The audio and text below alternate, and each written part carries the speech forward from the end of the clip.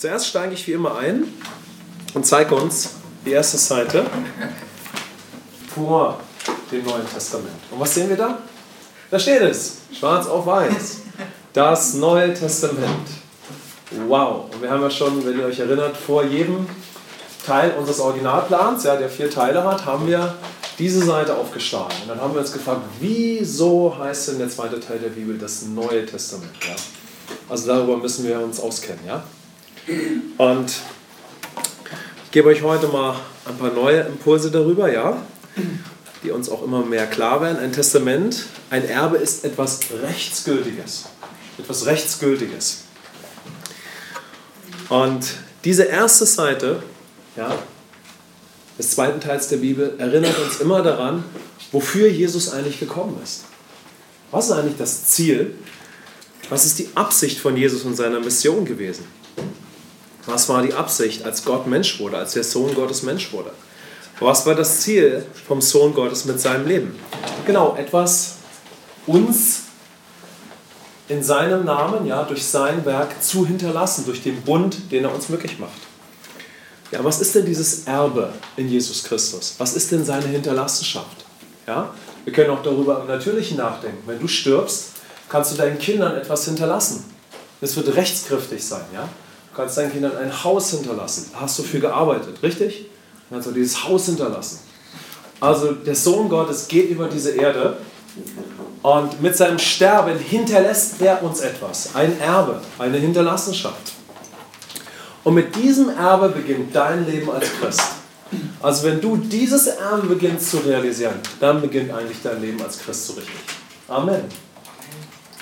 Wenn du realisierst, dass du ein Erbe bist, beginnt christliches Leben. Und was hat uns Jesus hinterlassen? Seinen gerechten Stand im Tausch, sein Leben und seine Natur und seine Kraft und seine Autorität. Alles, was Jesus ist. Alles, was Jesus hat, ja, hat er uns im Tausch hinterlassen. Natürlich in seinem Namen, ja. Niemand von uns ist Jesus Christus, aber in seinem Namen haben wir jetzt einen gerechten Stand für Gott. In seinem Namen, ja, haben wir Leben in der Natur Gottes, weil wir von neuem geboren wurden. Und in seinem Namen haben wir jetzt Kraft und Autorität. Und die hat Gott zurück an uns gegeben, wenn wir Christen geworden sind. Und wir können in dieser Kraft und Autorität leben, wenn wir Geist getauft werden, ja. Wenn wir in den Geist getauft werden.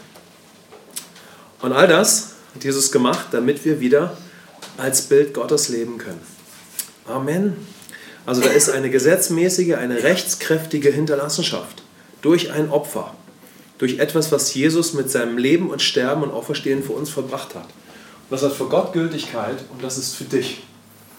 Und die erste Seite der Bibel erinnert uns immer daran, dass christliches Leben keine Religion ist. Christliches Leben ist keine Ideologie. Christliches Leben beginnt mit einem Erbe. Amen. Es beginnt mit Christus und mit einem Erbe, das er uns geschenkt hat durch sein Werk. Amen. Amen. Das ist stark. Das müssen wir erstmal hören und dann können wir dieses Erbe entdecken. Okay, ich möchte euch jetzt mit hineinnehmen in unseren Originalplan. Wir werden am Anfang wie immer das ein klein bisschen wiederholen, damit wir das so ein bisschen präsent haben und einfach so alle möglichen Folien sehen, die sich hier befinden. Nein. Okay. Und wir werden das mal ganz einfach machen. Ihr könnt euch bestimmt noch an unsere Skizze erinnern. Ja? Hier haben wir Gott und hier haben wir den ersten Menschen. Das gehe ich gleich nochmal drauf ein. Und dann haben wir da die Lüge und den Versucher. Und dann haben wir den Sündenfall. Könnt ihr euch an die Skizze erinnern vom letzten Mal? Ja. Du hast die Warnung vergessen. Was habe ich vergessen? Du hast noch die Warnung vergessen. Das kommt schon noch. Also, ich versuche nicht zu viel zu malen. Und dann gibt es gewaltige Folgen, auf die wir letztes Mal eingegangen sind. Ja? Und am Ende ist eine Riesensuche. Und dann, genau, kommen wir heute dazu, dass der Sohn Gottes gekommen ist, um mich zurück zum ursprünglichen Leben zu führen. Ja? Und zwar zu einem Leben, wo ich wieder in geistlicher Gemeinschaft mit Gott lebe. Ein Leben als Erbe in Christus. Ein Leben, wo ich wieder in Gemeinschaft mit Gott leben kann, durch das, was Jesus getan hat. Also Jesus ist gekommen, damit wir wieder als Bild Gottes leben können. Wenn ihr euch zurückerinnert, wir haben in der Schöpfung gesehen, dass Gott den Menschen zu was geschaffen hat? Ein Bild. Zu seinem Bild. Gott hat den Menschen zu seinem Bild geschaffen. Amen. Gott hat den Menschen geschaffen, dass wir seine Natur haben, dass wir dadurch eine geistliche Beziehung haben, dass wir dadurch seine Kraft und Autorität haben, um als Bild Gottes ein produktives, segensreiches Leben zu führen, mit einer Bestimmung, um Frucht hervorzubringen, um zu dominieren, um zu herrschen. Gott schafft den Menschen und sagt, ich möchte durch den Menschen über diese Erde dominieren. Aber er hat nicht irgendwie zu dominieren, sondern als mein Bild. Amen.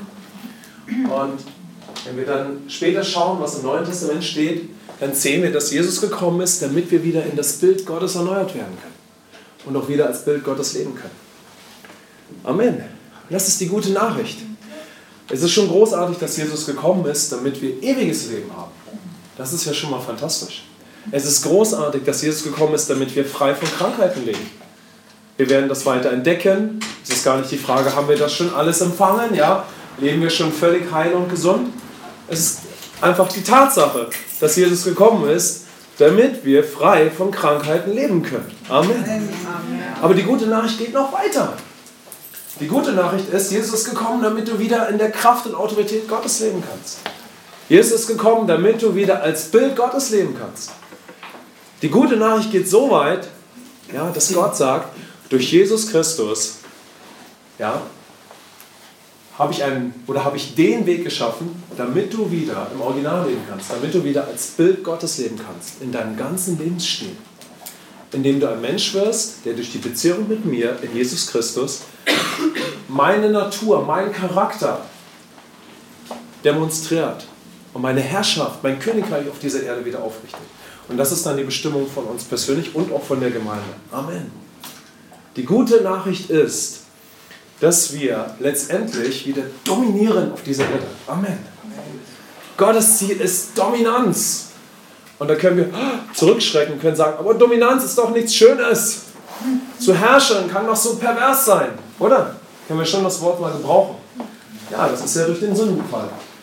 Deshalb kann unsere Herrschaft sehr pervertieren. Aber das ändert nichts an dem ursprünglichen Plan Gottes. Amen. Amen. Und deshalb ist es so wichtig, dass wir in unserem Originalplan hören. Die gute Nachricht ist es, dass du und ich wieder als Bild Gottes leben können. Die gute Nachricht ist, dass Gott seinen Plan nicht geändert hat, auf dieser Erde zu herrschen. Amen. Und zwar durch sein Volk und durch seine Gemeinde. Durch dich und durch mich und durch den Leib Christi. Amen. Wow.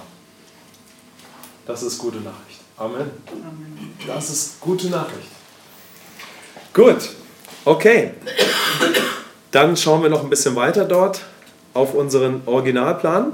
Und dann sehen wir, um das nochmal für uns zu wiederholen, dass Gott die Geschichte der Menschheit mit einer Souveränitätserklärung gestartet hat.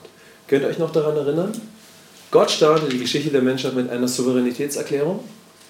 Nämlich, indem er sagt, in 1. Mose 1, 26 bis 27,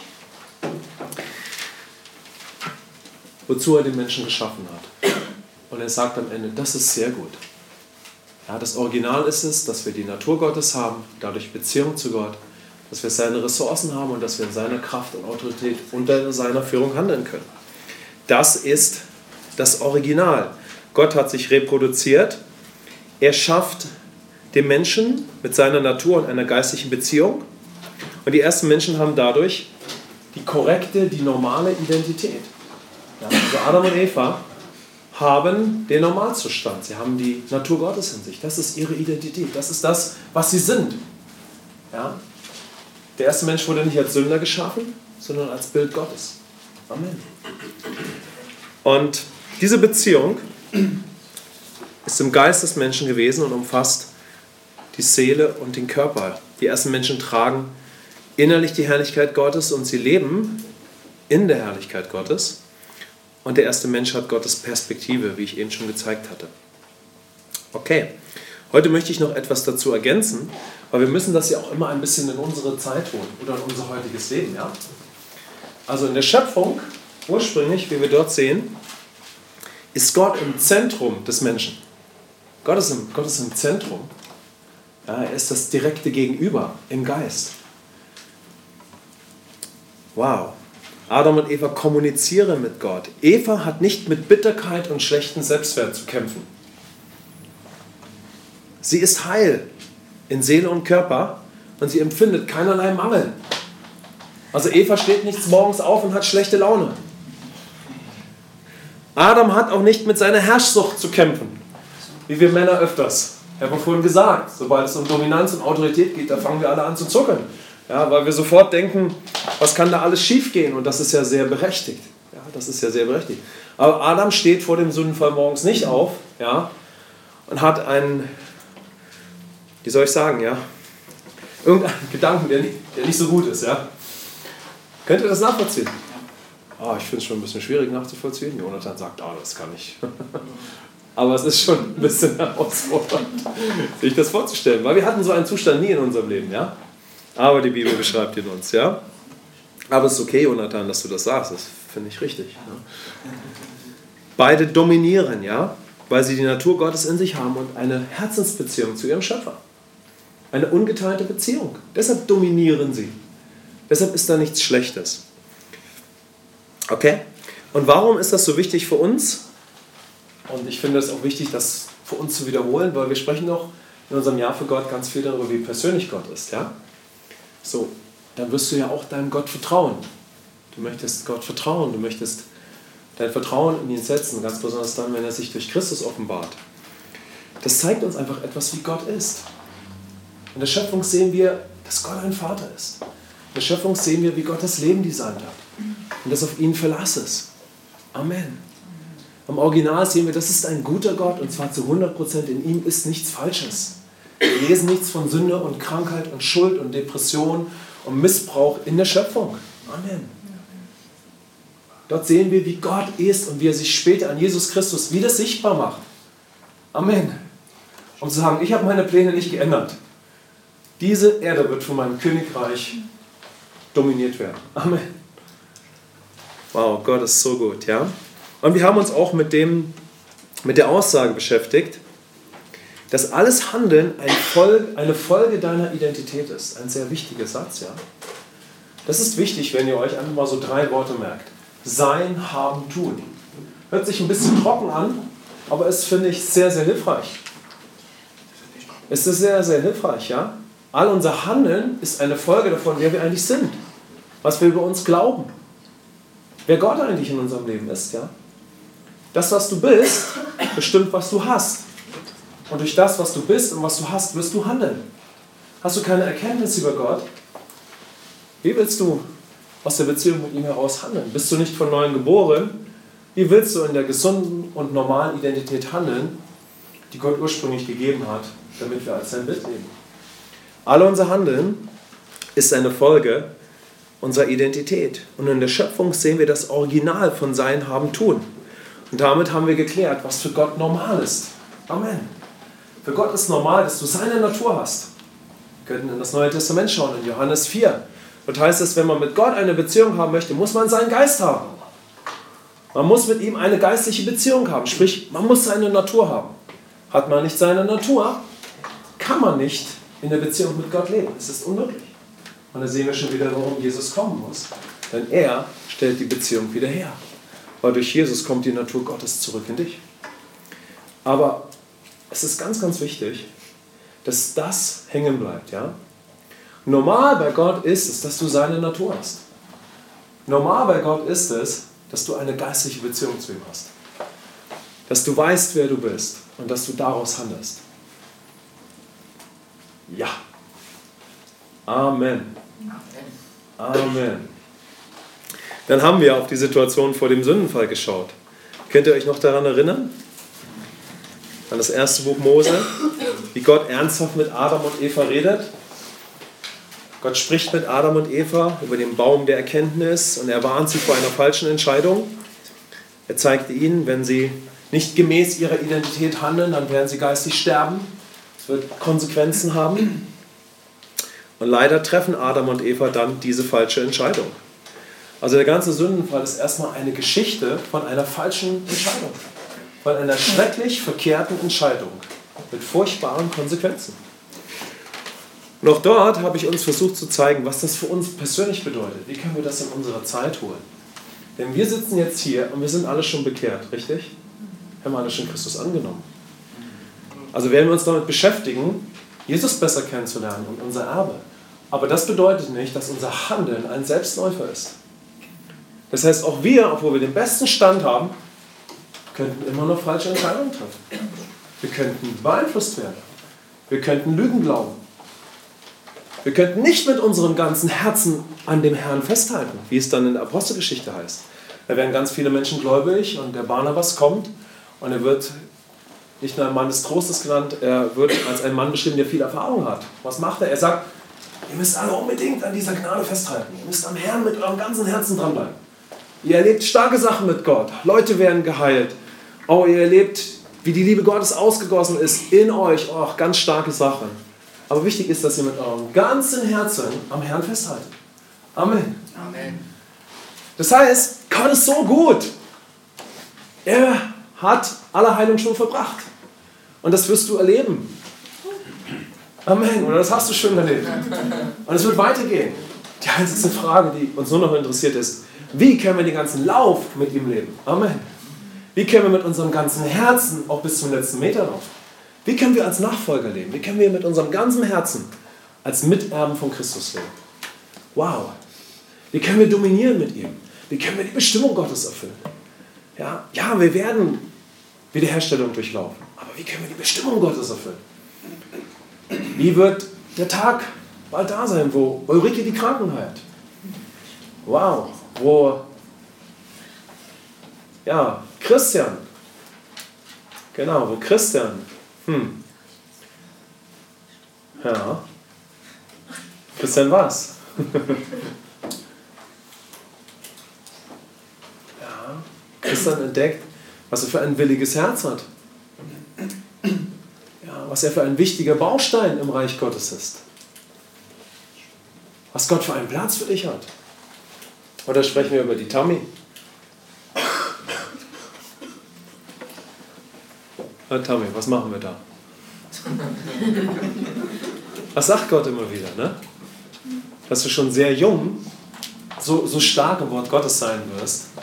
Dein Taufvers auch, ja? Dass einfach Menschen an dir sehen werden, wie rein deine Gedanken sind, ja? Dein Wandel. Was für ein, Philipper 4, dein Taufvers, ja? Was für ein Einfluss von dir ausgeht. Weil du fest verankert bist im Willen Gottes, weil du ihn gut kennst, weil du deinen Gott kennst. Amen. Deshalb habe ich uns das so vor Augen gemalt, wie schrecklich eigentlich dieser Sündenfall ist, damit uns klar wird, ja, wie wichtig es ist, dass all unser Verhalten eine Folge unserer Identität ist und wie wichtig es ist, dass wir aus der richtigen Identität handeln, durch die richtigen Überzeugungen, durch die richtigen Schlussfolgerungen, dass wir das Wort Gottes sehr gut kennen, dass wir nicht bereit sind, irgendwas im Leben zu tun, sondern dass wir uns sehr gut auskennen in allem, wer Christus ist und was er für uns getan hat. Damit wir eine tiefe Sicherheit haben, dass das, was wir tun, Gottes Glauben über uns entspricht. Amen. Seine Bezeugung über uns. Ne? Wie wir immer sagen, wir wollen nur glauben, was im Himmel über uns geglaubt wird. Amen. Wir wollen nur tun, was wir in Christus sind. Und wenn wir aber nicht so wie in Christus handeln, dann können wir uns das ja ehrlich eingestehen und können sagen, das hat nicht meiner neuen Natur entsprochen. Das war nochmal das Alte. Und ihr könnt euch sicherlich erinnern, ne, dass wir manchmal auf Adam schauen, wie er dann nach dem Sündenfall wegrennt, sich versteckt. Ja? So, was passiert oder was können wir machen, wenn wir nochmal in der alten Natur handeln? Okay, können wir das aufrichtig einsehen, ja, und können uns Gott wieder zuwenden, weil wir ihn kennen. Genau, Gottes Warnung zeigt seine Natur und Liebe und wie Gott ist. Und dann haben wir auch mal ganz kurz auf den Teufel geschaut und wir haben festgestellt, dass bis zu diesem Moment der Teufel gar keine Macht hat.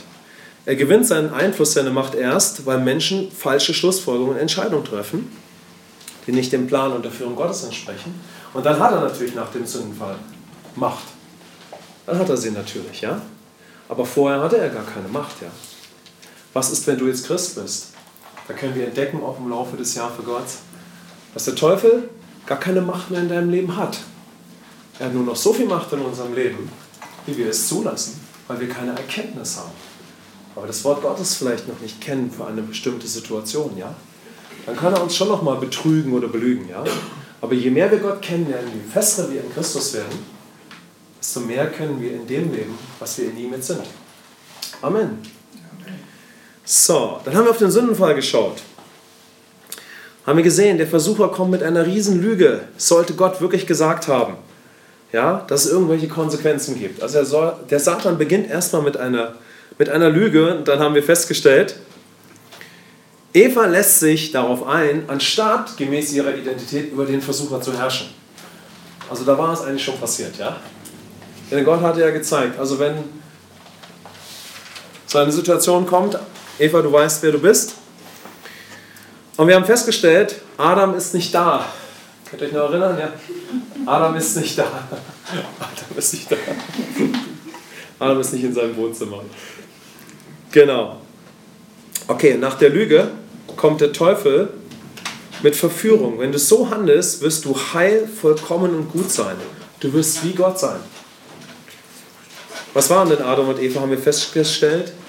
Sie waren schon Gottes Ebenbild. Sie waren schon wie Gott. Amen. Also der Teufel kommt und verdreht die Verhältnisse. Erst lügt er und dann kommt er mit der großen Verführung. Nämlich die Verführung, das Leben auf die eigenen Werke, auf die eigene Mühe, auf sich selbst zu bauen.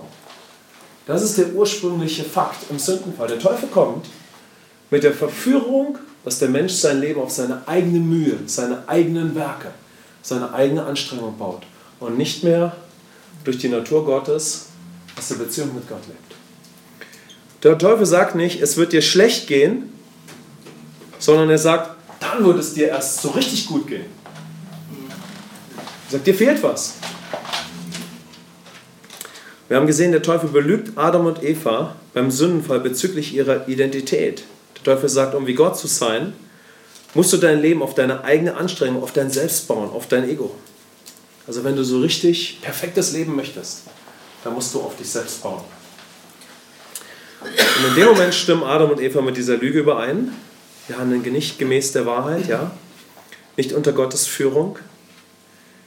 Sie werden damit auch ihr eigener Gott, wenn man dieses Wort gebraucht, ja.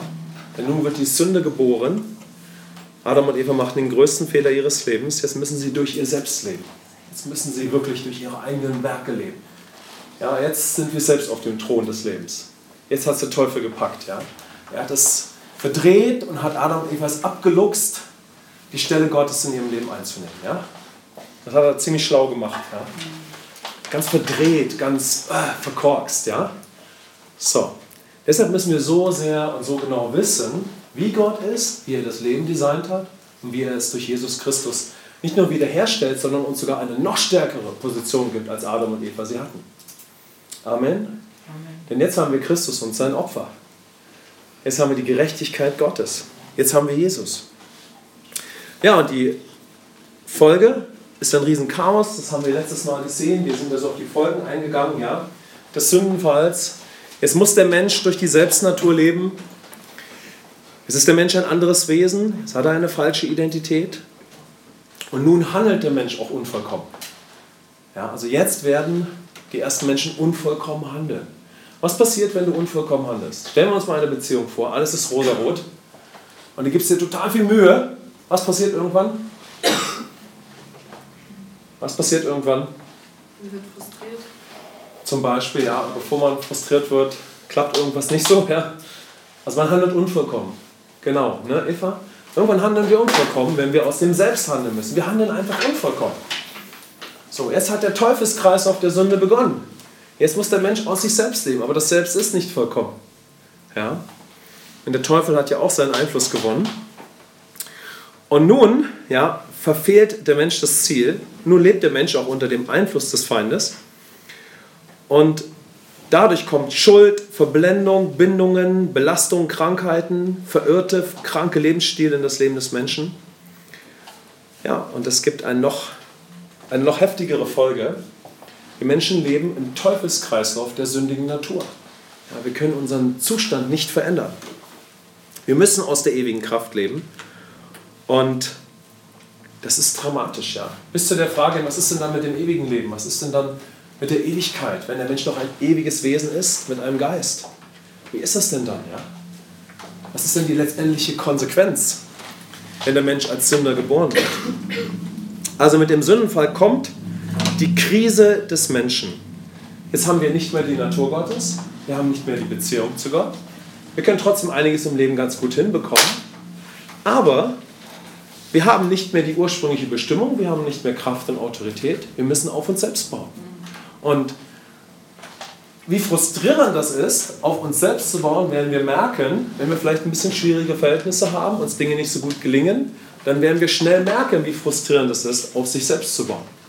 Wenn wir es ganz gut hinbekommen, ist es vielleicht nicht ganz so sehr, aber auch da werden wir wahrnehmen, dass uns etwas fehlt. Ja? Wir werden alle im Stand des Sünders geboren. Wir können mal die Bibelstelle aus Römer 5, Vers 19 miteinander lesen, um mal so in die ersten Bibelverse zu gehen für heute. Römer 5, Vers 19.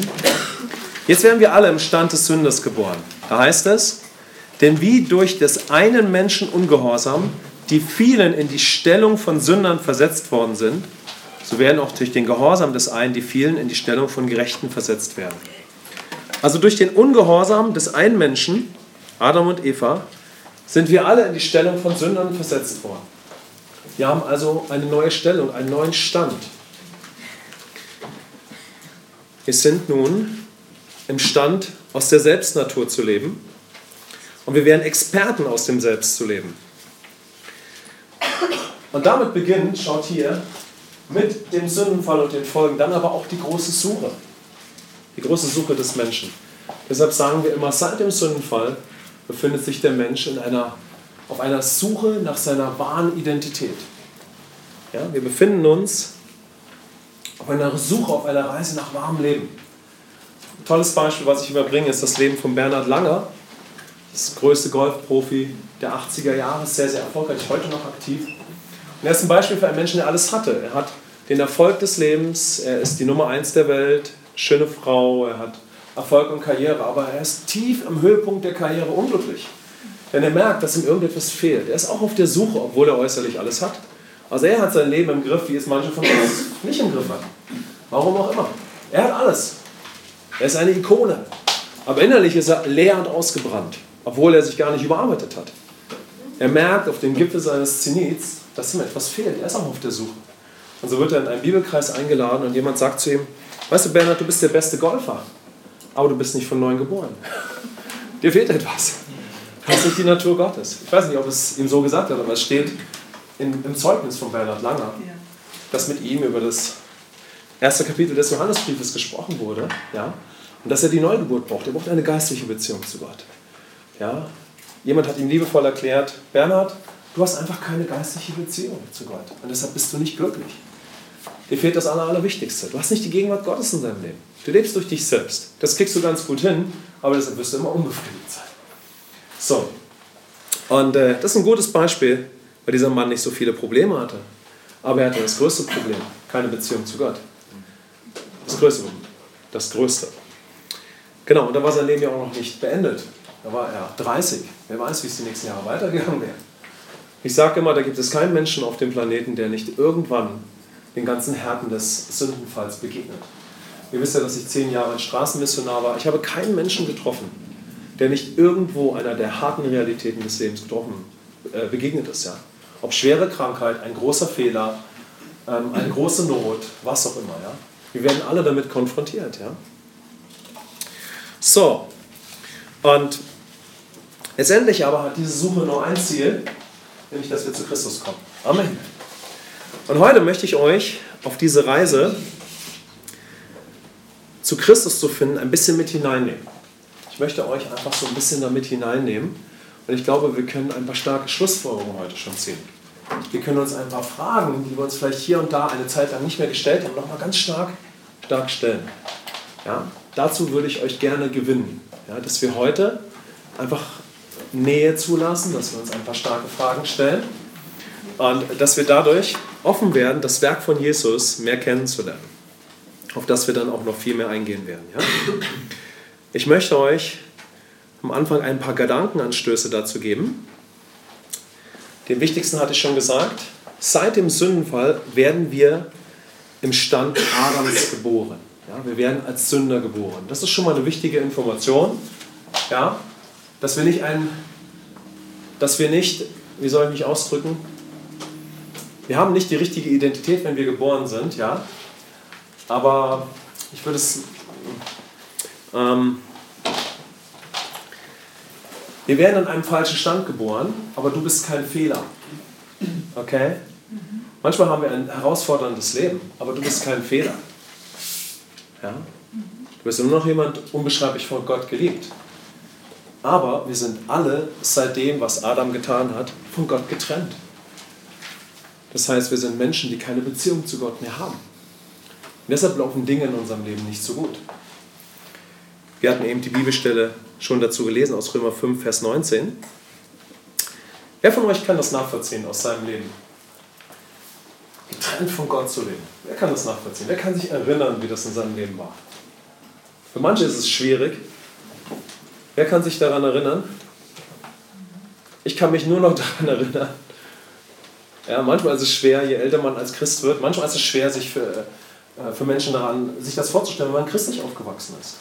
Aber ich kenne das noch, als ich kein Christ war. Ja, und ich habe in der DDR damals gelebt. Mit allem, was ich bin, hab ich gemerkt, irgendwas fehlt mir. Ich weiß noch, ich bin manchmal so durch die Berliner Straßen gefahren. In Berlin ist alles so Pflasterstein viel. Und da sind wir so ein Auto lang gefahren und es war sowieso ein bisschen trist drumherum, aber es gab ja auch schöne Seiten. Aber ich habe mich leer gefühlt. Ich habe irgendwie immer den anderen, irgendwas fehlt mir. Also ich kannte diesen Zustand des Sünders, was ich gar nicht beschreiben konnte. Ja? Es gibt einen bekannten DDR-Torwart, ich komme aus der ehemaligen DDR, der heißt René Müller. Wer ein bisschen älter ist, kann sich an den erinnern, das war der DDR-Nationaltorwart. Er beschreibt das in seiner Autobiografie. Er sagt, ich bin total ohne Gott groß geworden, aber ich habe immer gespürt, bei allem Erfolg, auch irgendwas fehlt mir. Und dann ist er ein bekannter Christ geworden. Also jeder von uns kann irgendwo diesen Stand des Sünders nachvollziehen. Und oft realisieren wir es vorher, aber so richtig, wenn wir dann von neuem geboren sind. Ja? Also ihr könnt bestimmt damit etwas anfangen. Dann eine weitere starke Bibelstelle, Römer 3, Vers 23, denn alle haben gesündigt und erlangen nicht die Herrlichkeit Gottes. Ihr kennt das aus unseren Gottesdiensten, aus den Predigten. Also, wenn wir nicht als Christen aufwachsen, ja, dann ist da keine Beziehung zu Gott. Dann stehen wir nicht morgens auf und da ist eine herrliche Gegenwart. Und wir singen, Gott, guten Morgen, Gott, guten Morgen, guten Morgen. Ist jemand von euch mal so aufgestanden, einfach so? Also irgendwie ist das so passiert. Du bist aufgestanden, ein Schauer ist durch dich gelaufen, ja?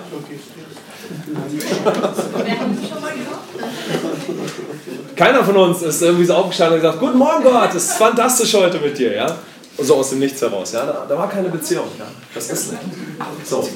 Also diese Beziehung wird nur da sein, wenn Jesus Christus bewusst in unser Leben treten darf. Amen. Wir können davon hören, aber heute, wenn wir als Christen leben, dann können wir schon anders aufstehen. Das wisst ihr ja auch, ja? Aber was ich euch zeigen möchte, ist, dass wenn ich Jesus Christus bewusst in mein Leben treten darf, dann ist keine Beziehung da. Amen. Okay? Könnt ihr euch da hineinversetzen? Ja. Okay. Vielleicht kennt ihr auch das aus dem Römerbrief, Kapitel 7, Vers 18 bis 19. Da schreibt Paulus über sein Leben, als er kein Christ war, denn ich weiß, dass in mir, das ist in meinem Fleisch, nichts Gutes wohnt. Denn das Wollen ist bei mir vorhanden, aber das Vollbringen des Guten nicht. Denn das Gute, das ich will, übe ich nicht aus, sondern das Böse, das ich nicht will, das tue ich. Paulus beschreibt ja einen Zustand, als er noch kein Christ war, er war ein Pharisäer, und er beschreibt einen verborgenen Kampf. Ja, er beschreibt, dass er als ein Jude erkannt hat, dass Gottes Anspruch ist, dass man das Gesetz hält, dazu muss man ein bisschen die Bibel kennen, und dass er das irgendwo nicht hinkriegt. Er beschreibt letztendlich, dass er nicht klarkommt in seinem Leben, weil er durch die sündige Natur lebt. Er versucht, das Gerechte und das Gute zu tun, aber es gelingt ihm nicht. Er merkt, dass der Anspruch Gottes Vollkommenheit ist, weil er auch ein gebildeter Jude ist, aber er kann diesem Anspruch nicht genügen. Er kämpft, er versucht, würde man ein Humanist sein wie ich, ja? dann würde man sagen, ich habe versucht, ein guter Mensch zu sein, aber immer wieder muss ich Abstriche machen. Und manchmal hat es mich frustriert, dass Menschen, bei denen ich viel halte, so unvollkommen handeln. Könnt ihr das nachvollziehen? So, man ist damit konfrontiert, dass Menschen, die man sehr schätzt, die auch gute Menschen sein wollen, nicht so perfekt sind. Das können wir vielleicht manchmal nicht verstehen, aber ich bin kein religiöser Mensch gewesen, sondern ein Humanist. Also ich wollte ein guter Mensch sein. Und aus der DDR komme ich ja, und in der DDR ist es so, dass der Mensch die Ikone ist. Und das erschüttert dich, wenn du an den Kommunismus glaubst, wenn auf einmal Menschen, die als Götter hingestellt werden, nicht so perfekt handeln. Es ist einfach schrecklich, ja. Du denkst, das kann doch nicht sein, ja. Aber so ist es, wenn wir durch die sündige Natur leben müssen, ja. Wir handeln einfach nicht perfekt. Kennt ihr das so ein bisschen? Könnt ihr euch noch daran erinnern? Heute seid ihr ja schon völlig über den Berg, ne? So. Könnt ihr euch noch daran erinnern, dass man versucht, Dinge hinzubekommen, dass man Bereiche hat, ja? Wo man an Grenzen kommt und so weiter, ja? So, das kann natürlich auch im Leben als Christ sein. Das hängt damit zusammen, ja, dass ich Erkenntnis brauche, um aus meinem neuen Stand zu leben. Okay, und in diesem Zustand leben wir, egal welcher Rasse wir angehören, welcher Kultur, was wir so glauben, ja? Wir kämpfen mit den Folgen des Sündenfalls herum, bis wir zu Christus kommen. Bis wir unser Leben ihm öffnen, ja? Okay, dann möchte ich euch noch ein paar hilfreiche Gedanken geben, die uns ein bisschen helfen, uns zu orientieren, bevor wir zu Jesus kommen. Und ich kann da heute natürlich nur ganz kurz eingehen. Und zwar möchte ich euch zeigen, dass nach dem Sündenfall sich wie zwei Gruppen von Menschen entwickeln. Zwei Gruppen von Menschen. Das eine sind Menschen, mit denen Gott sehr direkt wieder kommuniziert. Und aus dieser Gruppe von Menschen entwickelt sich das Volk der Juden. Ja, das Volk, das später die Juden genannt werden, die Hebräer. Ein Volk, das entsteht, weil Gott mit diesen Menschen stark kommuniziert. Ja? Erstmal, und dann werde ich Ihnen zeigen, dass es noch eine zweite Gruppe von Menschen gibt, die die Bibel die Heiden nennt. Und wir sind wahrscheinlich alle hier Heiden gewesen. Gut, wir haben vielleicht einen christlichen Hintergrund, das ist ein bisschen anders. Aber letztendlich, ja, kann man auch einen christlichen Hintergrund haben und man versteht nicht so ganz, wie die Juden denken und so weiter. Ja? Aber oft sind wir Menschen, die überhaupt keinen religiösen Background haben. Ja? Könnt ihr das nachvollziehen? Ja? Gut, ich gehe gleich weiter darauf ein. Erstmal diese Kommunikation nach dem Sündenfall, die beginnt schon in der Situation des Sündenfalls. In 1. Buch Mose 3, Vers 15 können wir die erste Prophetie in der Bibel lesen. Dort kündigt Gott schon Christus an. So könnt ihr gerne diesen Bibelvers mal aufschreiben. Das ist die erste Prophetie in der Bibel, wo Gott ankündigt, dass der Sohn Gottes kommen wird und die Werke des Teufels wieder zerstören wird. Eine gewisse Zeit später, ja, spricht Gott zum Beispiel mit einem Mann namens Abraham. Später heißt er Abraham. Zeigt ihm, dass er ein persönlicher Gott ist. Und dass, wenn er ihm vertraut, dann wird er einen Nachkommen haben.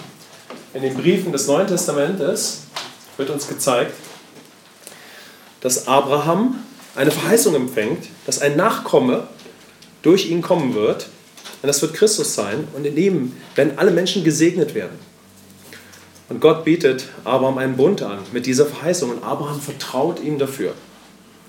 Und aus dieser Familie Abrahams entwickelt sich später dann das Volk der Juden. Mit diesem Volk geht später Gott einen weiteren Bund ein, mit den 10 Geboten, die wir alle kennen, aber dann auch mit einem Gesetz, das vielen ganz normalen Menschen überhaupt nicht klar ist. Die Bibel nennt es das mosaische Gesetz. Ein Gesetz mit vielen Anweisungen für das Volk Israel. Und dieses Gesetz hatte eine klare Forderung. Wenn du perfekt handelst, wirst du gesegnet leben und von Gott akzeptiert sein. Und später im Neuen Testament wird erklärt, dass dieses Gesetz wegen der Übertretung, wegen der Sünden hinzugefügt wurde.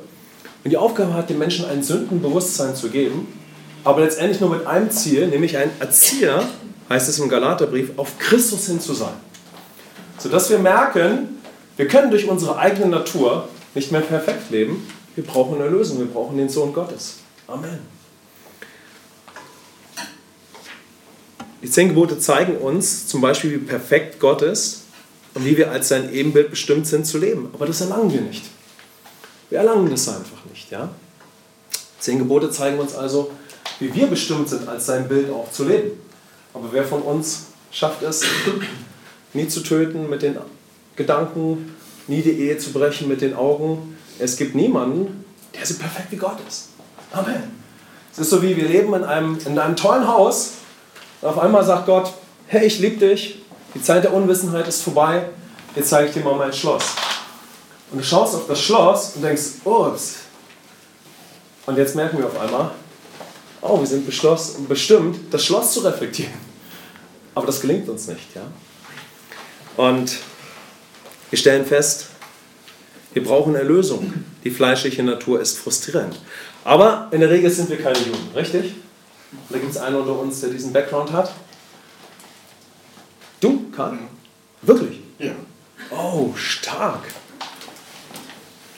Darüber müssen wir mal reden. Fantastisch.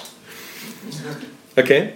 Wir kennen zwar mehr oder weniger die 10 Gebote, aber wir haben keine Ahnung von dem Gesetz Mose.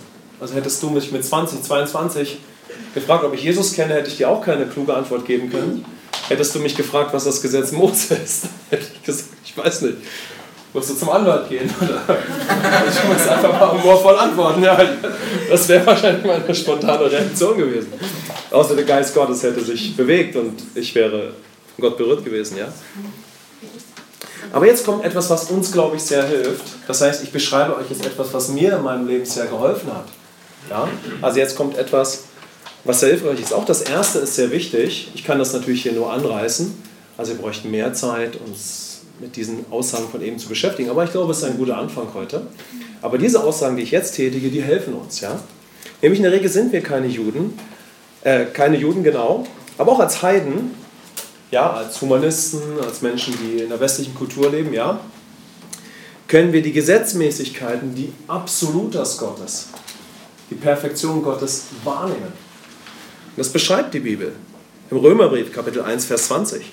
Da heißt es, denn sein unsichtbares Wesen, sowohl seine ewige Kraft als auch seine Göttlichkeit, wird seit Erschaffung der Welt in dem Gemachten wahrgenommen und geschaut, damit sie ohne Entschuldigung seien.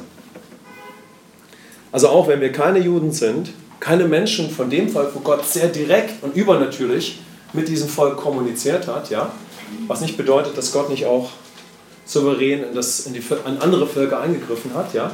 Die Bibel berichtet uns nichts darüber, aber wenn man sich ein bisschen in der Kirchengeschichte auskennt, dann weiß man das, aber das ist nicht etwas, worauf wir aufbauen. Aber auch wenn wir keine Juden sind, und das sagt die Bibel sehr klar, können wir an der Schöpfung erkennen, dass es ewige und göttliche, also vollkommene Maßstäbe für das Leben gibt. Wow.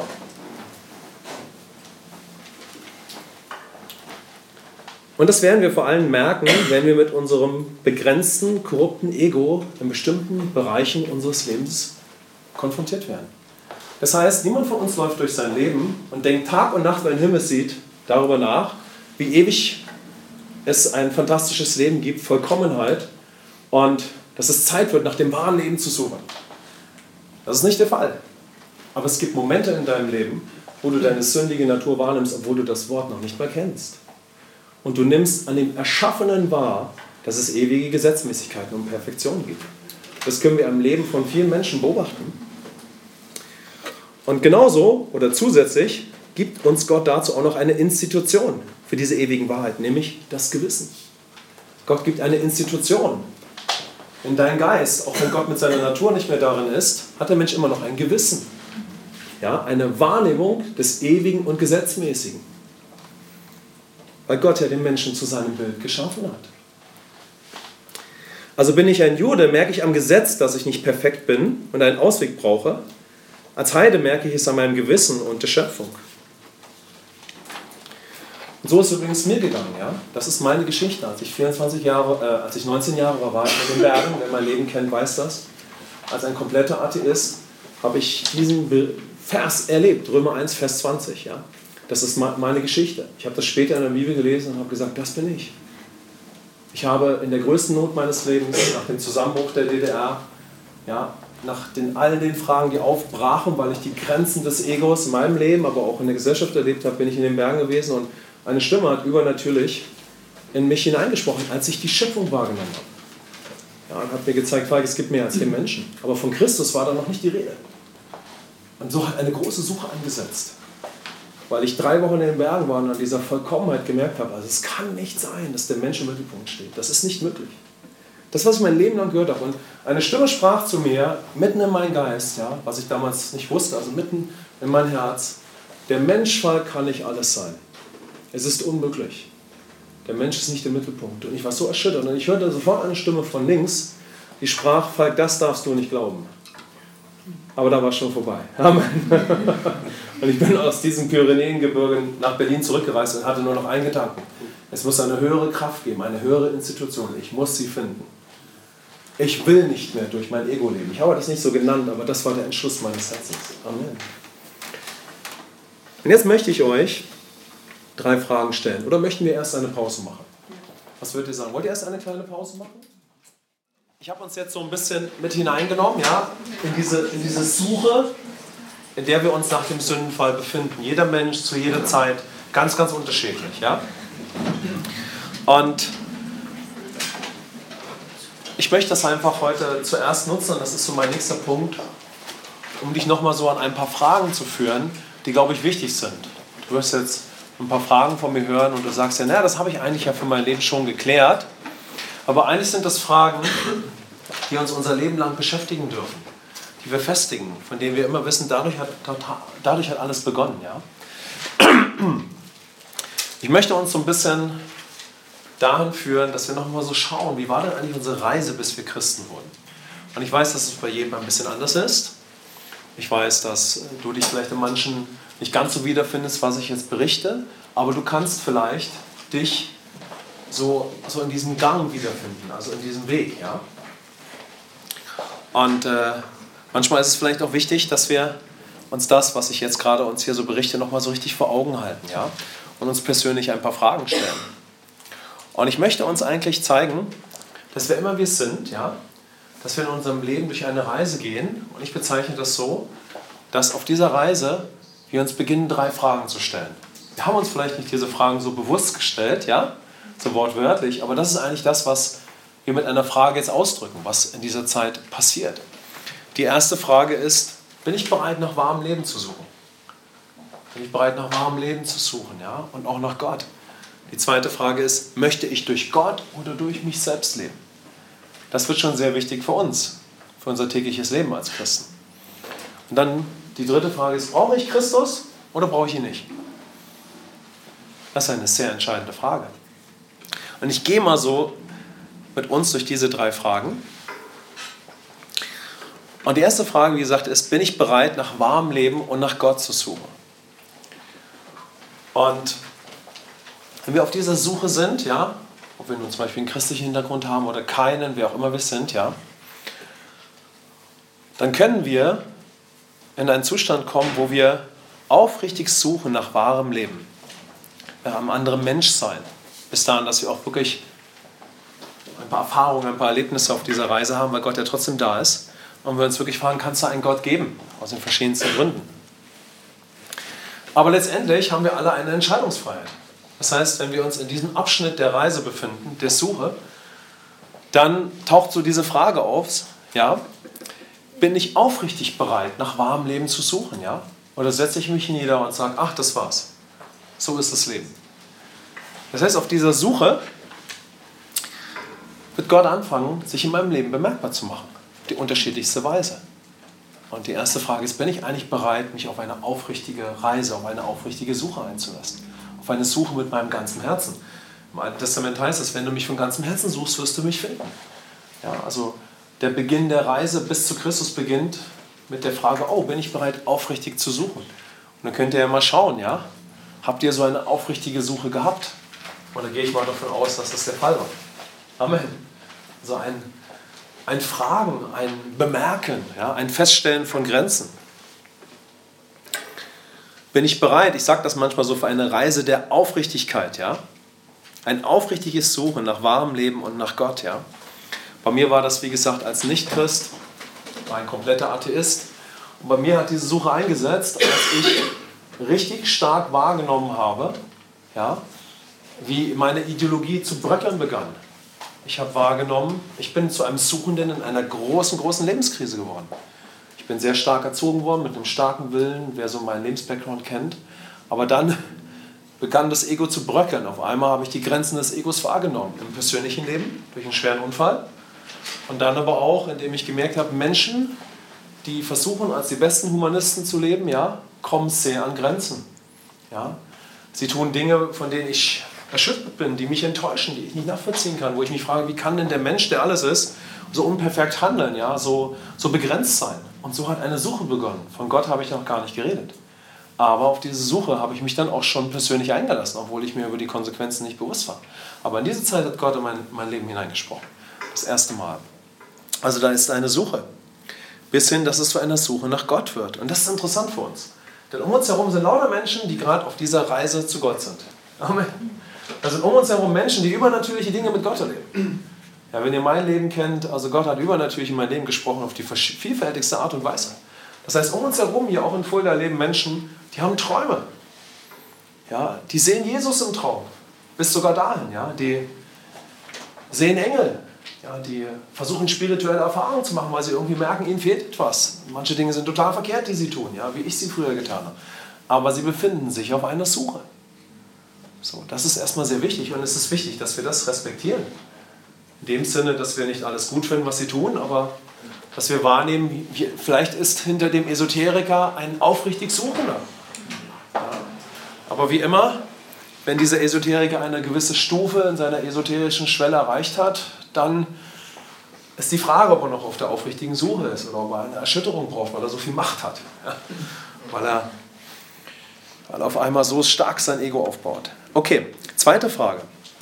Zweite Frage, zu der wir dann kommen können. Möchte ich durch Gott oder mich selbst leben? Und das ist schon mal ganz spannend für uns.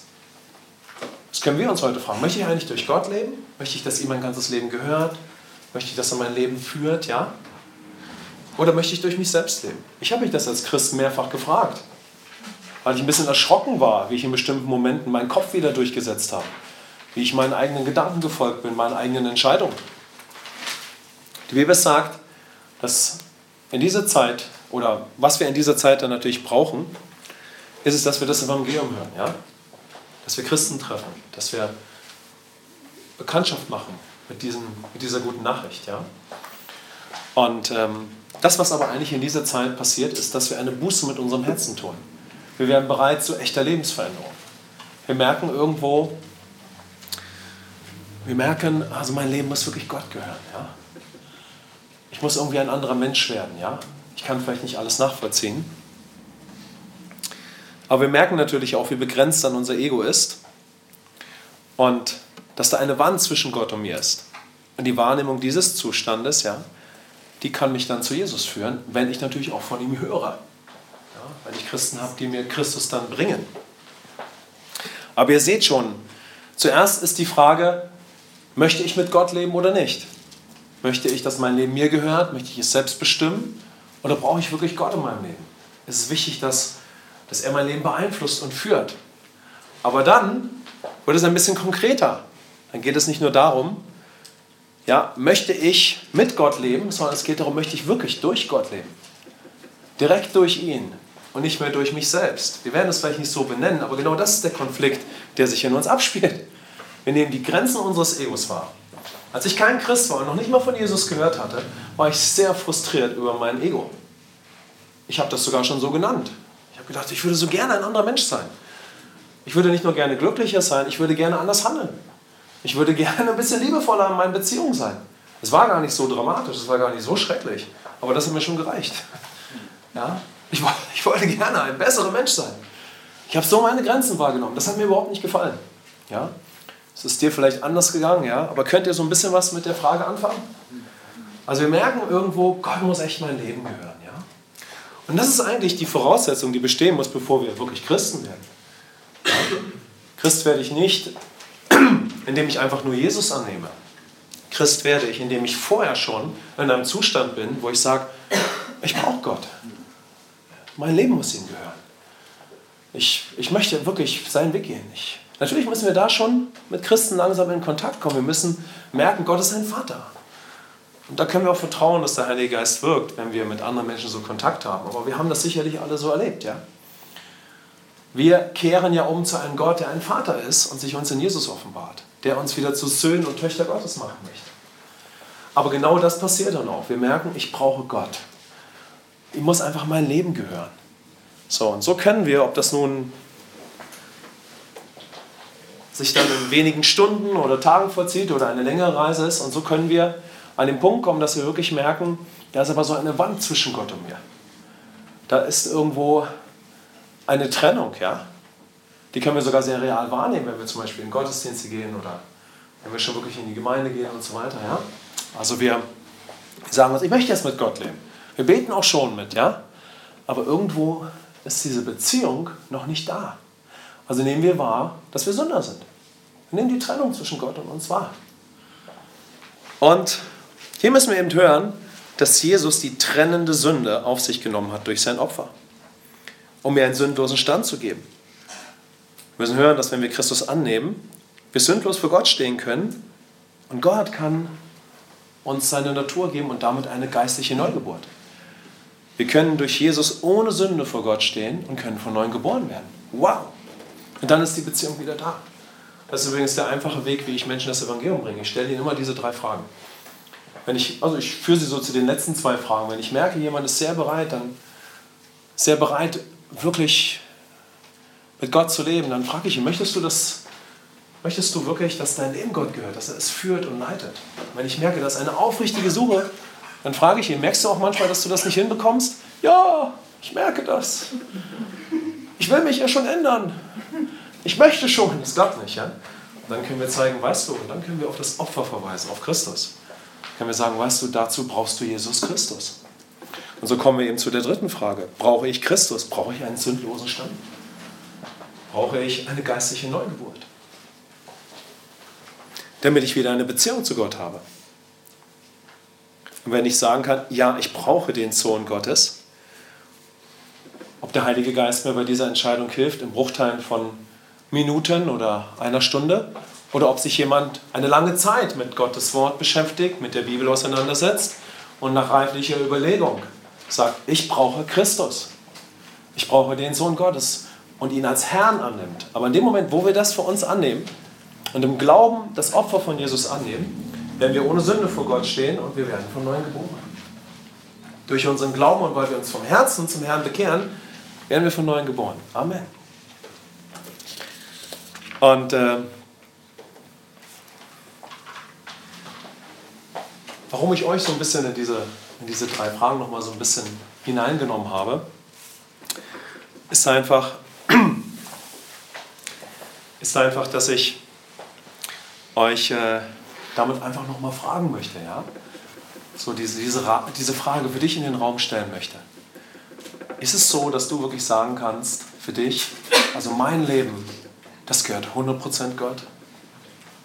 Mein Leben gehört seinen Plänen und seiner Führung? Wer kann das so für sich sagen? Brauche ich nicht die Hand nehmen, aber so kannst du das mit deinem Herzen. Oh ja.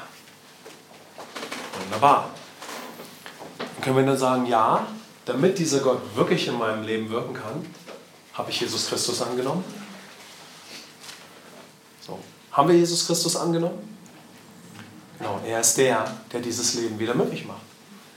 Nur durch Jesus Christus kann ich jetzt auch wirklich wieder mit Gott leben. Amen. So, fantastisch.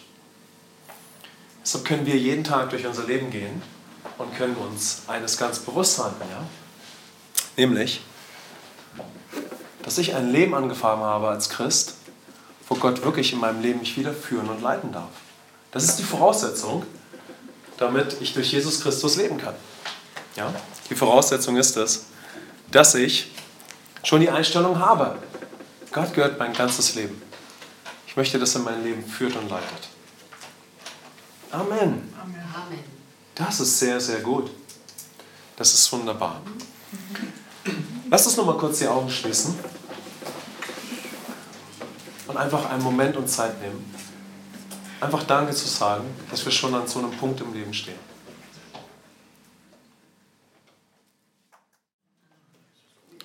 Es lohnt sich, finde ich, diese 3 Fragen mal präsent zu haben. Es ist ganz toll, wenn ihr Menschen dadurch zu Christus führt. Und das Zweite ist, manchmal ist es wirklich für uns hilfreich, wenn wir in die mittlere Frage zurückgehen. wem gehört eigentlich mein Leben? Amen. Ja, dass wir uns wirklich fragen, wer führt eigentlich mein Leben? Ja, denn wir sind Christen geworden, weil wir uns entschieden haben, den Willen Gottes zu suchen mit unserem ganzen Herzen. Amen. Wir haben erkannt, dass wir Gott brauchen, seine Führung, seine Weisheit. Ja? Und dann haben wir dankbar Jesus Christus erkannt, so wie wir das konnten. Und jetzt sind wir eine neue Schöpfung. Jetzt möchte ich euch in der verbleibenden Zeit das Leben von Christus beschreiben, dann wer also Jesus ist, und ich möchte auf sein Werk am Kreuz eingehen. Und dann wollen wir schauen, was für Schlussfolgerungen können wir heute für uns ziehen. Ihr könnt vielleicht ein paar Bibelstellen mitschreiben, um euch schon mal anzufangen, damit zu beschäftigen. Denn heute fangen wir an, auf dieses herrliche Werk zu schauen, und wir brauchen Zeit, uns damit zu beschäftigen. Das Erste, was ich euch zeigen möchte: Gott hat einmal, wenn wir auf diese Skizze nochmal schauen, die Schöpfung geschaffen in Souveränität. Der Mensch hat es vermasselt, und Gott muss kommen und in einem souveränen Akt den Ausweg schaffen durch das Werk am Kreuz. Es ist der Sohn Gottes, es ist Gott, der in Christus Mensch wird. Es ist der Sohn Gottes, der einen Weg schafft, damit wir wieder ein neues Wesen werden, eine neue Schöpfung. Also Gott hat einmal die Schöpfung geschaffen, und in dir hat er wieder eine neue Schöpfung geschaffen. Amen. Also Gott musste kommen in seinem Sohn, damit wir neues Leben haben. Und damit wir das weiter verstehen, müssen wir uns mit dem Leben beschäftigen von Jesus, wer er ist und was dort am Kreuz geschehen ist. Zuerst möchte ich euch ein bisschen das Leben von Christus beschreiben. Denn zuerst muss Gott Mensch werden. Also Gott muss in die Situation der Erde geboren werden, die wir nicht kennen. Denn wir haben nicht vor 2000 Jahren gelebt. Aber vor 2000 Jahren gibt es keinen Menschen, der gerecht ist. Es gibt ihn nicht, ja? Also Gott muss zuerst Mensch werden. Und da könnt ihr eine Bibelstelle lesen, Matthäus 1, Vers 20. Nämlich da heißt es, dass in Maria, der Mutter von Jesus, der Heilige Geist ein Kind zeugt. Und dieses Kind ist Jesus. Amen. Das ist sehr, sehr wichtig.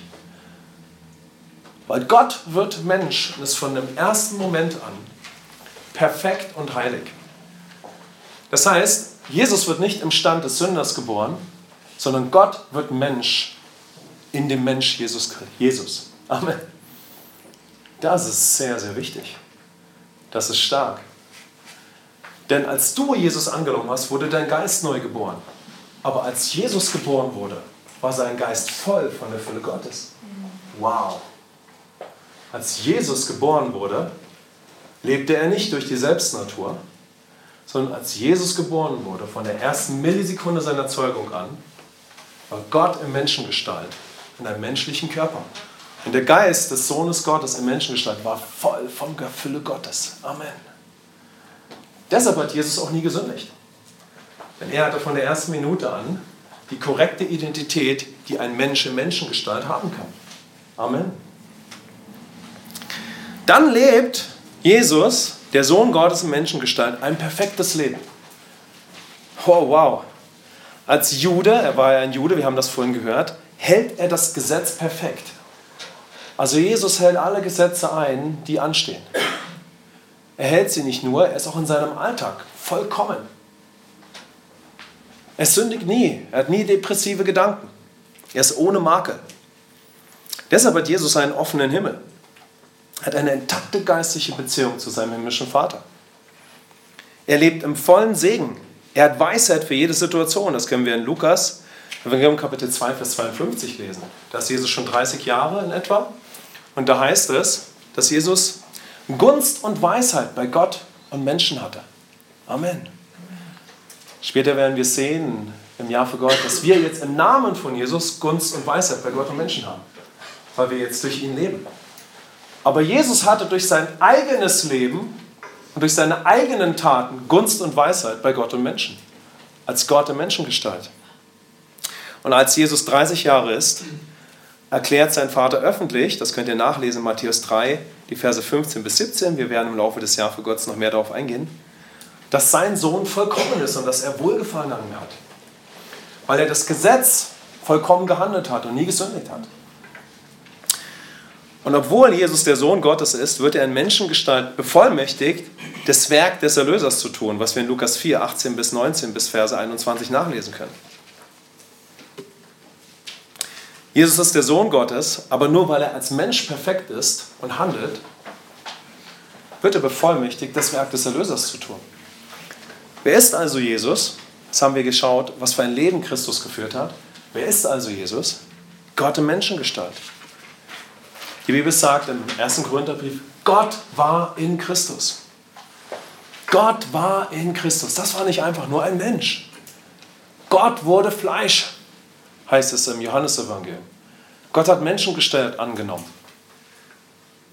Jesus, wer ist also Jesus? Jesus wurde nicht im Stand des Sünders geboren, wie jeder von uns. Wir haben das in Römer 5, Vers 19 gelesen. Durch den Fehler Adams wird jeder Mensch natürlich im Stand des Sünders geboren, richtig? Aber Jesus wurde nicht im natürlichen Stand des Sünders geboren, sondern er wurde vom Heiligen Geist gezeugt. Oh, das ist eine fantastische Wahrheit. Amen. Jesus wurde vom Heiligen Geist gezeugt. Jesus wurde im Leib von Maria von Gott gezeugt. Jesus ist Gottes Sohn und hat als Mensch die Natur Gottes in seinem Geist. Und dadurch hat Jesus alles, was du und ich nicht mehr haben. Das heißt, Jesus hat die Natur Gottes in sich. In Menschengestalt. Dadurch hat Jesus eine intakte geistliche Beziehung zum Vater. Er hat die richtige Identität. Er hat Segen und Gunst. Er hält das Gesetz perfekt. Und so weiter, wie ich eben gesagt hatte. Wer ist also Jesus? Jesus ist auch jemand, der nie Krankheit hat. Der nie einen depressiven Gedanken hat. Ja? Das ist stark. Amen. Das ist stark, wenn man daran denkt, dass die Jünger später Jesus begegnen und sie sehen Gott in Menschengestalt. Sie sehen jemanden, der nie mit Schwachheit und Krankheiten und Depressionen zu kämpfen hat. Ja? Sie sehen das wahre Leben. Sie sehen Gott in Menschengestalt und begegnen ihm. Das ist unbeschreiblich. Amen. Wer ist also Jesus? Jemand, der vollkommen ist in all seinem Handeln. Und er hat die Kraft und Vollmacht, als Sohn Gottes zu handeln. Der Teufel hat keine Macht in ihm. Und Jesus umgibt ständig eine Atmosphäre der Herrlichkeit. Johannes 1, Vers 14. Später, als dann Jesus wirklich als der Christus beginnt zu handeln, nach seiner Taufe, umgibt Jesus eine manifeste Gegenwart, eine Herrlichkeit, die Menschen wahrnehmen, wenn sie ihn sehen. Johannes sagt, als wir Jesus gesehen haben, haben wir die Herrlichkeit Gottes gesehen. Wow, Amen. Also wir wissen, durch Jesus kommt die Herrlichkeit Gottes zurück auf diese Erde. Und das Größte ist, er ist das Lamm Gottes, der Erlöser. Und so wird er vom letzten Propheten des Alten Testamentes erkannt, von Johannes dem Täufer. Im Johannesevangelium Kapitel 1, Vers 36, dann noch in den nächsten Versen sagt der Johannes der Täufer wird zweimal davon berichtet, das heißt, siehe das Lamm Gottes. Siehe das Lamm Gottes. Ein ganz, ganz starker Hinweis, wer Jesus ist. Das Lamm Gottes. Also eben haben wir gesehen, dass Jesus nicht irgendein Mensch ist, das wisst ihr, aber jetzt schauen wir ein bisschen stärker in die Bibel hinein und sehen, dass Jesus Gott in Menschengestalt ist. Amen. Wie er gelebt hat, ja? Und wir sehen, er ist das Lamm Gottes. Er ist jemand mit einer ganz bestimmten Mission. Und so komme ich dazu, was das Werk von Christus am Kreuz ist. Als dieses Lamm geht Jesus an das Kreuz, als ein Opfer. Also wer ist Jesus? Final ist er das Lamm Gottes. Wenn wir keinen religiösen Background haben, keine jüdische Bildung haben, können wir das erstmal gar nicht nachvollziehen. Wir verstehen überhaupt nicht, warum ist Jesus ein Lamm?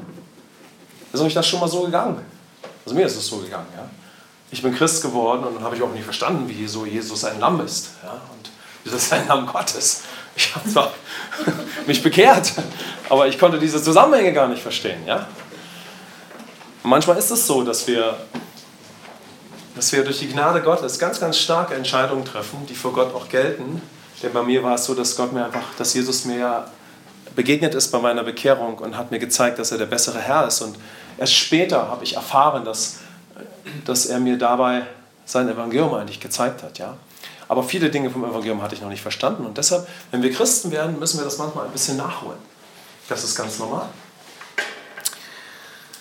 Also Jesus geht als dieses Lamm, als ein Opfer an das Kreuz. Und wir müssen verstehen, was das Wesen eines Opfers ist, um die Grundlage von christlichem Glauben zu verstehen. Ich sage es nochmal. Um die Grundlage von christlichem Glauben zu verstehen, müssen wir das Wesen eines Opfers kennen. Und das möchte ich uns zeigen, ja?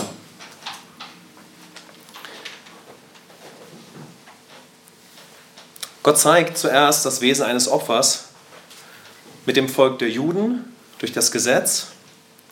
Und er zeigt den einzigsten Weg, wie der Mensch von Sünde, Krankheit und der sündigen Natur erlöst werden kann, nämlich durch ein austauschendes Opfer. Und im Alten Testament sind die Opfer, die im Tempel verbracht werden, ein Bild auf Christus hin. Sie zeigen darauf, was der Sohn Gottes ist und was sich durch ihn dann vollziehen wird. Und durch den Propheten Jesaja zum Beispiel, wir können das in Kapitel 53 nachlesen, wird angekündigt, ja, wir können das mal lesen, in Jesaja 53, das werde ich uns mal kurz vorlesen, aber wir können diese Stelle auch nachschlagen.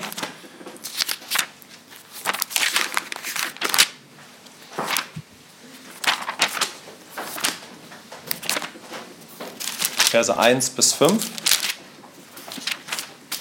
Dort heißt es,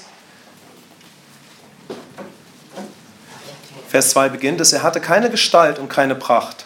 Und als wir ihn sahen, da hatte er kein Aussehen, dass wir Gefallen an ihm gefunden hätten. Er war verachtet und von dem Menschen verlassen, ein Mann der Schmerzen und mit Leiden vertraut. Wie einer, vor dem man das Gesicht verbirgt. Er war verachtet und wir haben ihn nicht geachtet. Jedoch unsere Leiden, er hat sie getragen und unsere Schmerzen, er hat sie auf sich geladen. Wir hielten ihn für bestraft, von Gott geschlagen und niedergebeugt. Doch er war durchbohrt um unserer Vergehen willen, zerschlagen um unserer Sünden willen. Die Strafe lag auf ihm zu unserem Frieden. Und durch seine Striemen ist uns Heilung geworden. Wir bräuchten ein bisschen Zeit, darauf weiter einzugehen. Und in den Versen danach wird richtig beschrieben, ihr könnt das mal nachlesen. Er tat seinen Mund nicht auf wie das Lamm, das zur Schlachtung geführt wird. Heißt es dann im Vers 7. Also in diesem prophetischen Wort aus Jesaja 53 wird Jesus beschrieben als das Lamm Gottes, das an diesem Kreuz geopfert wird. Dieses Opfer verbringt Jesus und das Wesen eines Opfers ist es, dass durch dieses Opfer ein Austausch vollzogen wird.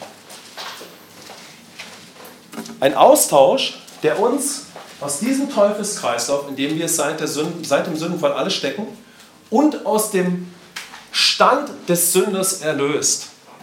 Weil etwas auf das Opferlamm übertragen wird und das, was das Opferlamm ist, auf uns übertragen wird in dem Moment, wo dieses Opfer stirbt. Bei dem Sterben von Jesus wird auf Jesus übertragen meine Sünde, meine Krankheiten. Wir haben das lebend hier in Jesaja 53 gesehen, dass dieser Prophet beschreibt, dass die Krankheiten und die Schwachheiten auf Jesus liegen. Und er beschreibt auch so ein bisschen, vielleicht habt ihr das gemerkt, die Sichtweise eines Juden, der einfach nicht verstehen kann, wie das Jesus sein kann, ja, wie der Sohn Gottes so leiden muss. Ja. Bis ihm auf einmal die Augen aufgehen, oh, das hat er ja für uns getan. Der Sohn Gottes hat unsere Krankheiten und Leiden getragen und unsere Strafe, damit wir frei sind. Also dieser Prophet zeigt, dass Jesus das Lamm Gottes ist und dass an diesem Austauschort am Kreuz ein Austausch stattfindet. Unsere Krankheit, unsere Leiden, unsere Strafe geht auf den Sohn Gottes. Und alles, was das Lamm ist, geht auf uns. Aber dazu müssen wir natürlich dann auch auf das Leben von Jesus schauen, in die Briefe. Und dann sehen wir, an diesem Ort am Kreuz wird auf Jesus unsere Sünde übertragen, unsere Krankheiten, der Fluch durch Werke zu leben. Diesen Fluch nimmt Jesus auf sich und die sündige Natur wird in ihm getötet. Und als Ergebnis wird alles, was Christus ist, auf dich übertragen. Und das haben wir vorhin ganz gut angeschaut. Ja? Wer ist Jesus? Ja? Wie lebt Jesus als Mensch? Er ist makellos. Er ist perfekt. Ja? Er hat einen sündlosen Stand. Und dieser sündlose Stand wird dir angerechnet, wenn du den Sohn Gottes annimmst. Meine Sünde wird auf das Lamm übertragen oder wurde vor 2000 Jahren übertragen auf den Sohn Gottes. Und wenn ich Christus annehme, bekomme ich im Austausch dafür einen sündlosen Stand vor Gott. Meine Krankheiten wurden auf den Körper von Jesus übertragen und ich bekomme im Tausch Heilung und Gesundheit, die Jesus für mich gelebt, die Jesus für mich hatte. Und in dem Moment, wo das Lamm getötet wird, also wo Jesus am Kreuz stirbt, stirbt meine sündige Natur in ihm, die in dem Moment auf ihn übertragen wird. Und seine Natur, die Natur Gottes, empfange ich im Tausch, weil ich den Sohn Gottes annehme. Und das ist das, was am Kreuz geschieht. Und das ist wirklich fantastisch. Und in dem Moment, wo wir Jesus annehmen, werden wir die Gerechtigkeit Gottes. Nehme ich den Sohn Gottes an, habe ich einen sündlosen Stand. Seine Natur wird auf mich übertragen. Das Erste, was diese neue Natur mir macht, ist, ich werde von Neuem geboren. Ich werde ein neues Wesen, eine neue Schöpfung. Und gleichzeitig sieht Gott mich an, umkleidet mit der Gerechtigkeit von Jesus. Das heißt, Gott sieht mich an, als hätte ich nie gesündigt, weil ich zu Jesus Christus gehöre. Amen. Gott sieht mich durch Jesus und er möchte, dass ich auch so ihm im einfachen Glauben begegne. Weil ich in einem Bund mit dem Sohn Gottes bin. Ich habe ja Jesus als Erlöser angenommen. Niemand von uns kann je so perfekt sein, dass Gott uns annimmt durch unsere Leistung. Wir können uns aus diesem Schlamassel des Sündenfalls nicht mehr erlösen. Es bedarf ein stellvertretendes Opfer, um mir einen freien Zugang zu Gott zu geben. Deshalb wird Sünde auf den Sohn übertragen, Krankheit und die sündige Natur muss in ihm sterben. Und meine alte, fleischliche Natur ist in dem Sohn mitgestorben. Und wenn ich das annehmen kann, dann kann ich leben durch die Natur Gottes. Amen. Dann kann ich leben durch die Gerechtigkeit Gottes. Dann bin ich die Gerechtigkeit Gottes. Wir können einen Bibelvers lesen in 2. Korinther 5, Vers 21 dazu. Dort heißt es, den, der ohne Sünde war, hat er zur Sünde gemacht für uns, damit wir die Gerechtigkeit Gottes würden in ihm. Also Jesus, der ohne Sünde war, ist zur Sünde geworden am Kreuz. Und im Tausch bin ich durch Christus jetzt die Gerechtigkeit Gottes. Hebräer 10, Vers 14. Denn mit einem Opfer hat er die, die geheiligt werden, für immer vollkommen gemacht. Für immer vollkommen gemacht. Das heißt, weil du den Sohn Gottes angenommen hast, ist seine Heiligkeit, hat Jesus heilig gelebt? Was würdet ihr sagen? Können wir das schon nachvollziehen? Also Jesus lebt ein komplett heiliges Leben. Und er gibt dieses Leben im Tausch für unser sündiges Leben. Das heißt, wenn du Jesus Christus annimmst, wird seine Heiligkeit dir zugesprochen. Und Gott sieht dich, wenn du in Christus lebst, so an, als hättest du nie gesündigt. Du hast den Stand eines Heiligen vor Gott, weil du im Bund mit Christus bist. Du bist heilig gemacht. Die heilige Natur von dem Sohn Gottes ist auf dich übertragen worden und ist zu deiner neuen Natur in deinem Geist geworden. Vers 18, Hebräer 10, Vers 18. Wo aber Vergebung dieser Sünden ist, gibt es kein Opfer für Sünde mehr. Also durch dieses Opfer am Kreuz hat Gott ein für alle Mal den Weg geschaffen, dass jeder Mensch wieder in Beziehung leben kann mit dem lebendigen Gott, mit ihm. Und das ist durch das Opfer des Sohnes Gottes. Und wir brauchen Zeit, uns damit weiter zu beschäftigen, mit Jesus, seinem Werk, um als Christen zu leben. Im 1. Korintherbrief, Kapitel 3, könnt ihr noch eine Stelle nachlesen, wo Paulus sagt, 1,5 Jahre, als ich eine Gemeinde mit euch gebaut habe, die Korinther sind eine Gemeinde, und Paulus beschreibt, dass er mit ihnen 1,5 Jahre gearbeitet hat, damit sie dieses Werk vom Kreuz tief kennenlernen und ihr Glaube auf dieses Werk von Christus gebaut ist. Und das ist das Wichtigste, wenn wir wirklich richtig anfangen, als Nachfolger von Jesus zu leben, dass wir dieses Werk am Kreuz tief kennenlernen, dass wir uns damit beschäftigen, dass wir unsere Fragen stellen, dass wir uns damit auseinandersetzen, ja? Dass wir aber das auch kennenlernen, wie es ist, ja, dass ich jetzt von jeder trennenden Sünde erlöst bin und jetzt die Gegenwart Gottes genießen kann. Amen. Deshalb möchte ich uns abschließend noch in ein paar Gedanken mit hineinnehmen, damit wir mal schauen können, was kann ich vielleicht heute für eine Schlussfolgerung für mich mitnehmen aus diesen Aussagen, die wir heute schon mal über Jesus gehört haben. Was kann in meinem Leben jetzt real werden, wenn ich ein Christ bin? Was kann ich aus diesem Werk von Christus für mich schon mitnehmen heute? Wo kann ich feststellen, das ist etwas, was ich in meinem Leben erleben kann? Zum Beispiel, das Blut von Jesus, als dieses Opfer fließt, damit ich nicht mehr von Gott getrennt bin. Das Blut von Jesus fließt für meine Sünden. Aber es hat ein Resultat im Austausch, nämlich, dass du absolut gerecht bist, genau, aber auch wirklich in einer geistlichen Beziehung mit Gott leben kannst. Also wenn du Jesus so kennenlernst als das Lamm Gottes durch deinen Glauben, dann hast du eine unbeschreibliche Kühnheit in der Anbetung vor Gott zu treten. Denn du sagst dir, danke Jesus, dass meine Sünden für immer vergeben sind. Danke, dass dein Blut geflossen ist, damit keine Trennung mehr zwischen Gott und mir ist. Das Wort Strafe, wir haben gar nicht so Zeit, heute darauf einzugehen, bedeutet, dass seit dem Sündenfall jeder Mensch von Gott einfach getrennt ist. Wie wenn jemand ein Verbrechen begangen hat, er kommt ins Gefängnis. Das heißt, ob ich es will oder nicht, ich bin von der Gegenwart Gottes getrennt. Vielleicht kann Gott mich berühren, mehr aber nicht. Aber wenn du Jesus Christus angenommen hast und du kannst deinen Glauben wirklich auch aktiv, auch jetzt in das Opfer von Jesus setzen, dann kannst du kühn in der Anbetung vor Gottes Thron treten und kannst anfangen, seine Gegenwart zu genießen. Amen. Du kannst sagen, Jesus, danke, dein Blut hat mich von trennender Sünde erlöst. Ich kann jetzt Gemeinschaft mit Gott genießen und leben. Amen. Das müssen wir unbedingt mal ausprobieren. Also ihr könnt schon mal jetzt zum Abschluss für euch schauen, ist das vielleicht ein Punkt, den ihr für euch entdecken möchtet, wo ihr merkt, das ist etwas, was ich von dem Werk von Jesus die nächsten Tage und Wochen für mich ergreifen möchte. Vielleicht stehst du diesen Sonntag im Lobpreis und sagst mal diese Worte. Danke, Jesus. Wir können das mal zusammen sagen, wenn ihr möchtet. Danke, Jesus, dass dein Blut mich von Strafe und Trennung erlöst hat. Dass dein Blut mich von Strafe und Trennung erlöst hat. Ich kann die Gegenwart Gottes genießen. Gott kann auch in mir wirken. Danke, Jesus. Und du stellst dich einfach mal an den Lobpreis und machst ein Glaubensstatement. Du kannst dir auch die Bibelstellen, die ich dir heute gezeigt habe, schon mal anschauen, auch wenn man wirklich Zeit braucht, sich damit weiter zu beschäftigen. Aber du kannst einfach auch so kühn sein und einfach mal anfangen, so zu beten. Du kannst sagen, alles, was ich jetzt bin, bin ich durch das Werk von Christus. Ich stehe jetzt ohne Sünde vor Gott.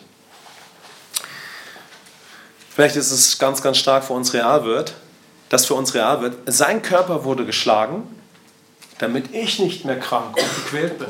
Amen. Sein Körper wurde geschlagen, auf seinen Kopf wurde eine Dornkrone gesetzt, damit ich im Tausch seine Gesundheit und seine Heilung habe. Und damit ich in Befreiung lebe von allen Belastungen, die es je im Leben eines Menschen geben kann.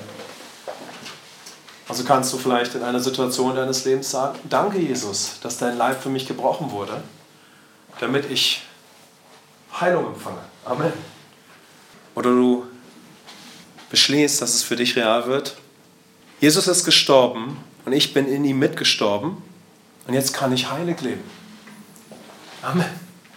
Denn ich bin heilig gemacht und habe die Natur Gottes in mir und ich bin fähig, jetzt ein heiliges Leben zu führen. Ich kann dieser Versuchung widerstehen. Ich kann anfangen, in der Liebe Gottes gegenüber diesen Menschen ab heute zu handeln. Vielleicht ist das für einige von uns ein starker Punkt, wo du dich mit dem Werk von Christus weiter beschäftigst und eine starke Offenbarung beginnst darüber zu bekommen, dass du in dem Sohn Gottes mitgestorben bist. Dass die sündige, begrenzte, fleischliche Natur in ihm schon getötet ist. Du bist frei von der sündigen Natur. Und du kannst anfangen, im Namen von Jesus zu handeln, als das, was du jetzt bist, nämlich als ein Sohn Gottes. Du hast vielleicht irgendeine schwierige Situation mit einem Menschen im Alltag und du sagst dir, in Jesus Christus kann ich anfangen, diesen Menschen zu leben. Ich bin jetzt ein Heiliger, ich bin heilig gemacht, ich habe die Natur Gottes in mir. Du musst es einfach tun. Dich mit ein paar Bibelstellen vielleicht beginnen auseinanderzusetzen und dann nach diesen Bibelstellen durch eigenen Glauben, einfachen Glauben anfangen zu handeln. Amen. Das ist ein kleiner Ausblick für uns. Und wir werden natürlich viel mehr Zeit dafür haben. Aber das Entscheidende ist es, dass wir diesen Ausblick brauchen. Ja? Dass wir hören müssen, dass christliches Leben mit einem Opfer startet. Dass es ein Opfer brauchte, um das Original wiederherzustellen. Gott musste ein Mensch werden und ich musste in dem Sohn Gottes mitsterben. Amen. Und jeder, der es annimmt, kann in einem Bund mit dem Sohn Gottes jetzt ein Leben wieder als Bild Gottes leben. Ein Leben in der Gegenwart Gottes, ein Leben durch die Natur Gottes. Wir haben eine großartige Zukunft, wenn wir das Werk von Christus ganz tief zum Fundament unseres Lebens machen. Amen. Wenn wir uns tief mit dem Werk von Jesus beschäftigen. Wenn jeder von uns sagt, auch ich kann diese geistlichen Wahrheiten jetzt aufnehmen. Amen. Wir haben alle den Geist Gottes in uns. Seid ihr da in Übereinstimmung mit mir? Dann könnt ihr diese geistlichen Wahrheiten entdecken. Amen. Das heißt, ihr seid nicht einfach mehr nur natürliche Menschen, ihr seid jetzt geistliche Menschen, weil ihr wiedergeboren seid. Deshalb könnt ihr diese geistlichen Wahrheiten für euch entdecken und beginnen, daran zu handeln. Ich glaube, ein starker Anfang ist es, wenn wir zum Beispiel im Lobpreis mal stehen und sagen, danke Jesus, dein Blut ist für mich geflossen, wie wir es vorhin schon gesagt haben, dein Blut ist für mich geflossen, damit ich jetzt ungehindert deine Gegenwart genieße, die Gegenwart Gottes. Ich kann einfach in diese herrliche Gegenwart hineintreten, die mein natürliches Umfeld ist. Amen. Das ist ein starker Punkt, denn in Christus habe ich Vergebung, Befreiung von der sündigen Natur, Gerechtigkeit, Autorität und Kraft. Willkommen im Leben unter einem offenen Himmel. Amen. Amen. Willkommen im Leben unter einem offenen Himmel. Okay, gut. Ich würde vorschlagen, ja, dass wir uns jetzt 5 Minuten Zeit nehmen und uns unserem Nachbarn zuwenden und uns kurz mal austauschen, welche Wahrheit von diesem letzten Teil ist, von dem Werk von Christus, vielleicht wie Jesus gelebt hat, wer Jesus ist oder was er am Kreuz getan hat, hatte ich am stärksten angesprochen. Was beschäftigt dich? Zu welcher Schlussfolgerung kann dich diese Entscheidung führen? Ja? Und dann könnt ihr euch mal darüber austauschen.